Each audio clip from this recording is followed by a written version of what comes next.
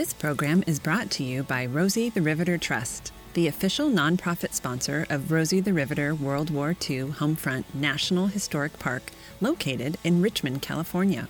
Rosie the Riveter Trust supports the National Park's public education programs and the historic preservation of the World War II homefront, including stories from real Rosies who inspire that we can do it spirit that initiated the still ongoing transformation of the American workplace to one of inclusion, diversity, and equity. Support the Trust's mission of equality and empowerment and purchase official Rosie gear by visiting rosietheriveter.org/shop.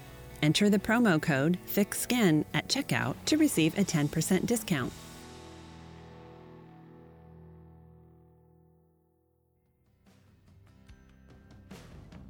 You're listening to Thick Skin, and I'm Alicia Crawford, your host.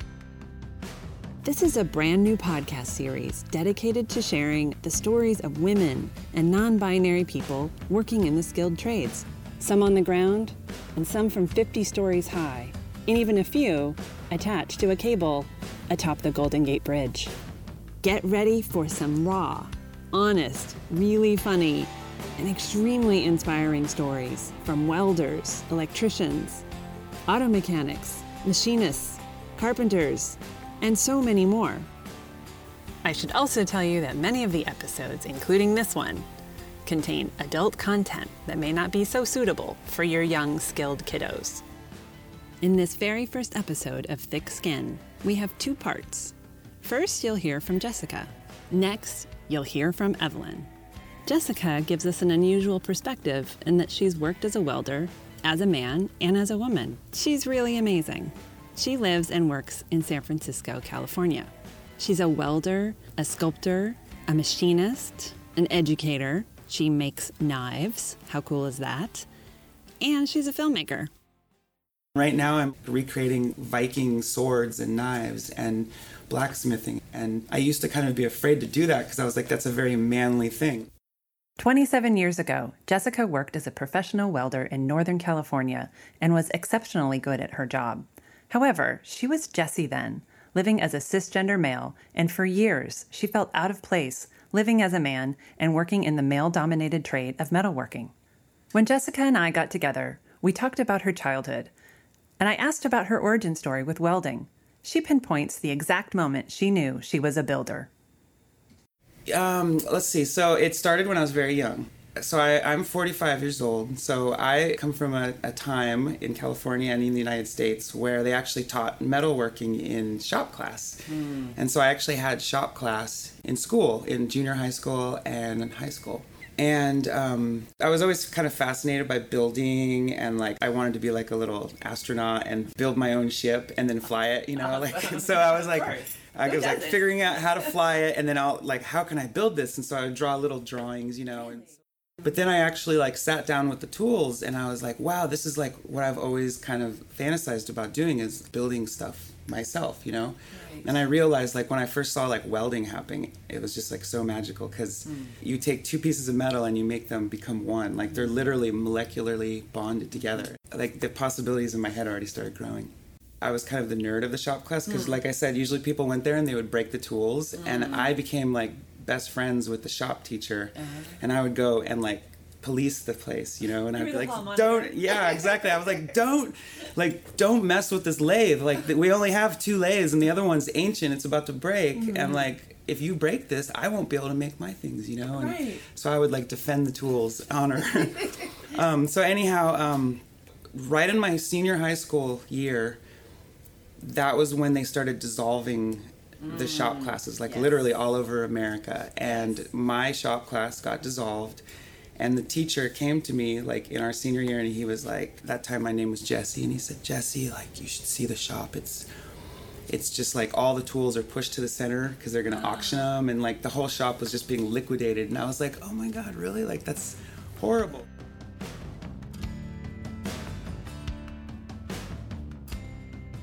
The teacher was really into like getting people jobs, you know, and so he found a job for me right away, and he's like, you're really talented, here's a job. And so I started working at a muffler company, and so I've built thousands of mufflers, you know, in my life. Cool. So I was working in a production shop when I was like 19, right out of high school, and I learned welding really fast. And then I worked there for like 7 years, and then and at the time I was like not really aware that I was a trans person. I knew that I mean, like, I always knew when I was young that I wanted to be a female and not a male. But like it just didn't really make sense to me, and also like the time, like we didn't have the internet then. It was really weird. So I was just like living as a young man, as a welder, and I got married at a really young age, and I had a kid and then got married. That's how I was like, I've got to do the right thing, and so and that was like when I had a child when I was 23, and also right about that time I started figuring out that I was a trans person. And I'd already been working in the industry. And I remember we once had a woman that came to work there. And she was a welder. And we actually literally had to take the whole shop and like sit them down and be like, okay, so there's a chick working here, and like, you guys need to like cool your jets and all that. It was way before we had like sexual harassment training and stuff like that. We had safety training, and that was it. OSHA safety training. That was it. And the idea of having a woman in the shop was weird. Having a queer person, if anybody had known that I was secretly struggling with being queer, it was like a deep secret that I held. And it was like actually frightening. I mean, I would sit there and listen to people tell me, like guys in the shop, like what would happen if they had like sex with a trans woman and they found out or something, like, and I'm sitting there like listening to this going like, wow. And these are the people I work with, As Jessica was coming out, she continued to experience an internal conflict between her call and path as a metal worker and her newly embraced trans identity. I had always known it, and I actually told my ex-wife that I think I want to be a girl, and she was like, you're crazy, but this is me, like I know this is me. And so then I met a person who was just transitioning, and they were a person who actually passed really well, but they were still transitioning. So I just had this like feeling. I was like, I think that's a trans person. I think that's actually like what I am. And I like talked to them a little bit. They really looked feminine, and they had like the curves and everything. And I was like, I think that's what I am. And so then I literally went home and I got on the internet. Not everybody had the internet at that point. And I just got the internet, and I was like, I don't think it was even... I think it was dial-up. I mean, it was pretty old school. And I was like, and I got on the internet and I looked up trans and all this stuff. And of course I got porn, and I got all this crazy stuff. But I started honing in on what I was, even though there's a lot of garbage out there. The people who are bold enough to go on the internet and show themselves, because if you put yourself that you're trans on the internet, you're going to get, attacked. And so the people who are bold enough to do it were sort of a little, there was a reason why they were so bold. They were kind of like a little bit, I wouldn't say crazy, but they were just, they were just like, screw it, man. And so I thought like, oh my God, I think I'm crazy. Like I thought I was going insane, After Jessica came out as trans, she thought she'd try to re-enter the welding world. She'd always wanted to share her skills and teach others, and when she met the Flaming Lotus girls, she knew she was home. I dressed more feminine at that time, and I wasn't really working in shops, so I had like this skirt, but it was wool, so I was like, okay, I can weld with this. Welding in your wool skirt? Yeah, so I was welding in my wool skirt, and I was showing them how to do MIG welds on stainless steel, because stainless steel is a little different. Yes. And I was like, oh yeah, I've been doing that for years, and so I was like, let me show you. I'm like, I know I'm wearing a skirt, but whatever. Like, what's cool is about this shop and about this movement is that it's inclusive to everybody, women, men, queer people. Everybody can come in and learn about how to work with metal. And there was a shift. I mean, it literally was not like that before. She had a longing to bring together her two identities, but she wasn't quite sure how to go about it. I consider myself a little butch too.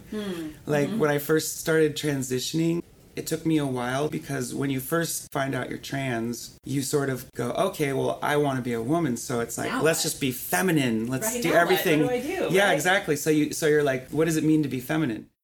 Jessica recognizes that part of her transition required an exploration of defining femininity. She talks in particular about her physique and how it poses some unique challenges. I'm 6'3", I weigh over 200 pounds. I'm like very muscular. And so I don't really pass as a woman. And so there was a time where I was like trying to actually get rid of it because it was like such a manly identity, and I kind of wanted to be like an office worker or something, and it was weird. And so it took me years to come full circle, but I basically discovered that like that male identity is part of me and I can't get rid of it. And once I embrace it and like learn to love it and like it and operate with it, it just makes me, I don't know, it makes me feel more whole and I'm more happy. And so it's actually awesome being a dual gender person. I can flop back and forth as much as I want. But anybody can do this too. Yeah. And someday that's what I'm going to teach, right? Jessica tried to leave metalworking behind, but it called her back. She returned to her craft, and now she lives as a professional welder again. She's fully embraced her trans identity and really relishes in telling her story in the hopes that she can inspire more acceptance of women, trans women, and non-gender conforming people in the metal and machining trades. I confuse people. And that's okay. Yeah. You say with a smile, but, sort of how does that register with you? Yeah. Over time?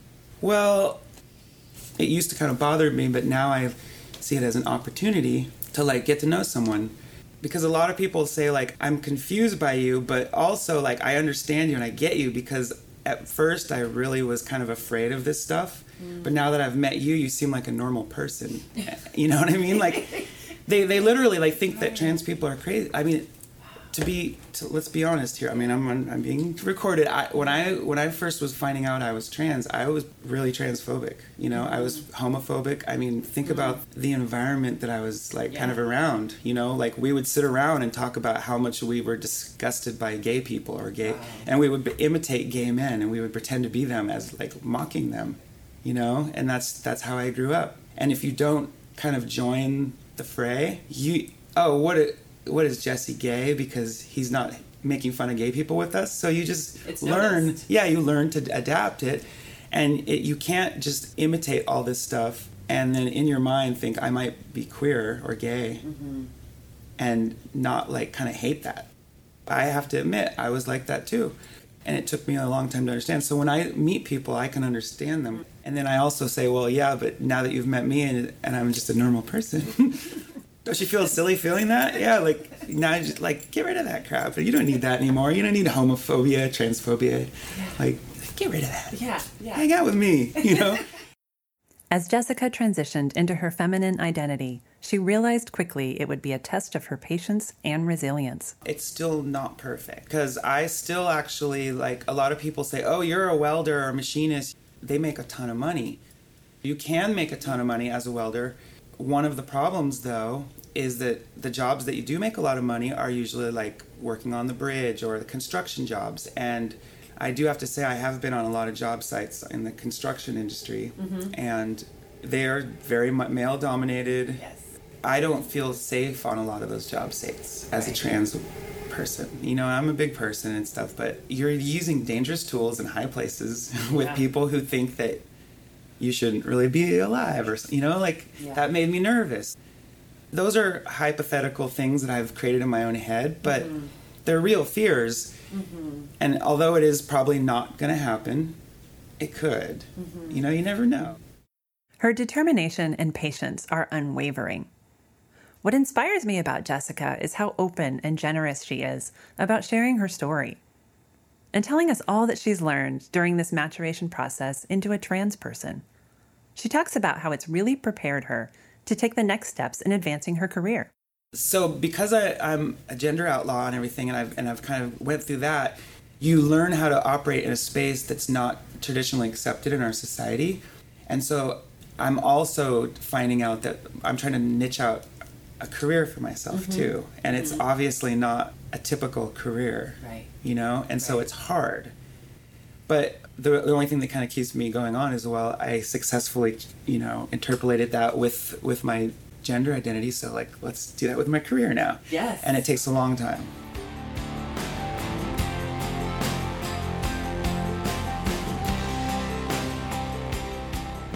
In part 2, we're talking with Evelyn. She's a metal fabricator and a welder, and she's an educator and a sculptor and a machinist. And she lives and works in Oakland, California. I love metal. It's actually in my blood. My ancestors were metalsmiths in Hungary and the Balkans, and they're gypsies. And I heard stories of my great-great-grandfather making knives to survive as a gypsy and just traveling.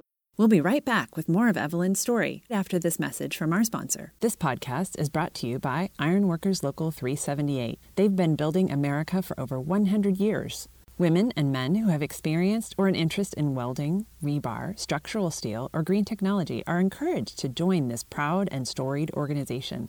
Become a union ironworker and earn top wages and receive benefits that take care of you and your family, now and for the future. They're particularly interested in certified structural welders and experienced rebar installers. And of course, entry-level people are always welcomed. They have a women's-only pre-apprenticeship program. Contact them today if you're interested in being an ironworker. Check them out at ironworkers378.org or universityofiron.org. Don't waste any more time. Start a career in ironworking today. When Evelyn and I first spoke, the lockdown for the pandemic had just begun. So we got on the phone. Alicia, I miss metal. And so what are you doing now? I'm doing nothing. I'm doing nothing. I just sketch and do paper mache and do lots of baking. And we got to talking about how she discovered her love for metal, or what we're calling her spark. My love for metal started, I was going to school at the School of Visual Arts in New York City. That's where I'm from, not the city. I was born in Brooklyn. And my father's an upholsterer, so I always liked furniture. So I took a course at SVA. There was a semester where there was a class that was furniture design. So I just made this, it's like a half-size scale of a chair out of metal, and bam, that's where my love came from. After that, it sparked it. I was trying to figure out how do I learn this. I actually went to some kind of trade school back in New York, and they show everything, obviously, like electrical, welding, plumbing. So I went there. I was the only female, of course, in the orientation, and the guy who was facilitating it, he was like, I think you're in the wrong school, the wrong place. And I'm like, why are you telling me this? He's like, because you're a female. I'm like, I don't care, man. I still want to check this out, and that shouldn't have anything to do with that. It was a real turnoff. So I was like, I don't think I'm going to go there. And actually, a woman called me back from that trade school and was like, we apologize for that guy's insolent remarks, and we would love for you to come back and check it out. And I was like, you know what? No, thank you. So I decided to write a letter to this woodworking shop, and I wrote a sweet letter, super kissing ass, your craftsmanship is just amazing, and I would love to work there, even though I don't know about building, crafting. He was like, oh my God, come to the Brooklyn Navy Yard. I'm going to show you around. And I went, and it was just amazing because it was this awesome wood shop. And I got the job. I got a job. He's like, would you like to work for me? And I was like, yes. So I started working at this place, and then down the hall was a metal shop. Then I got a job at that metal shop. Early on, as she entered her career in the trades, Evelyn had both good and bad experiences working with men. Yeah, it's a hit or miss. You go into these shops, and there's really secure men. They're like, hey, we're going to show you the trade. Or if you know how to do your shit, they're like, hell yeah, lady, keep going. And then there are these assholes who are like, let me show you how it's done.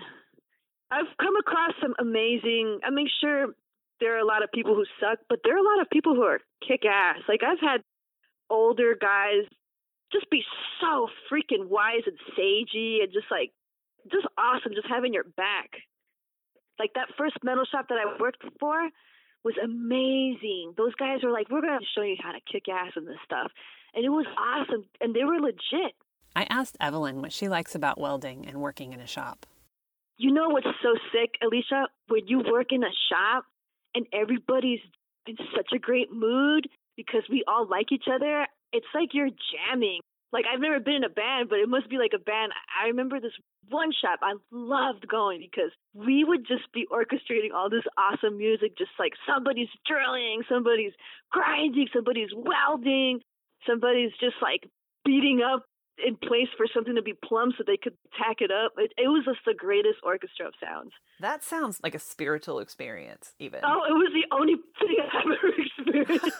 Right? But it was cool, like, coming in, being like, what do I do, foreman? And they're like, you got to use the drawings, right? If you need any help, let me know. It was just awesome. Like, we'd bust our humps in that place because we had so much fun. Not that everything has to be always fun, but it was different.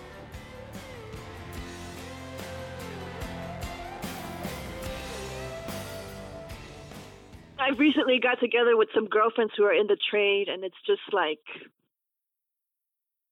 terrible, the things that I hear, and it breaks my heart because I'm like, all they want to do is just learn the skill. They don't give a fuck about anything else. They just want to learn it. Like I told those woodworkers, I'm like, I'm just here to learn the skill. I'm not here to look pretty for you or anything. We just want to learn. That's all, because it's awesome. And why shouldn't we? Some of us are better than some men. You gotta definitely have some thick skin, ladies. There are gonna be some haters out there, but if this is something that you really, really like, the doors will open, and as long as you're skilled and you know your trade really well, there's gonna be people who are gonna respect that. Thank you, Evelyn and Jessica, for sharing your stories. And thanks for listening to Thick Skin. This show was produced by me, Alicia Crawford. Audio engineering support and original music by Eric Corson. And thanks to Francis Maddie, my social media rock star. You can find us on Facebook, Instagram, and Twitter. Thick Skin Podcast, #Women Trades Podcast. This podcast was made possible by the generosity of 36 different donors, with a special thanks to the Crawford Family Trust.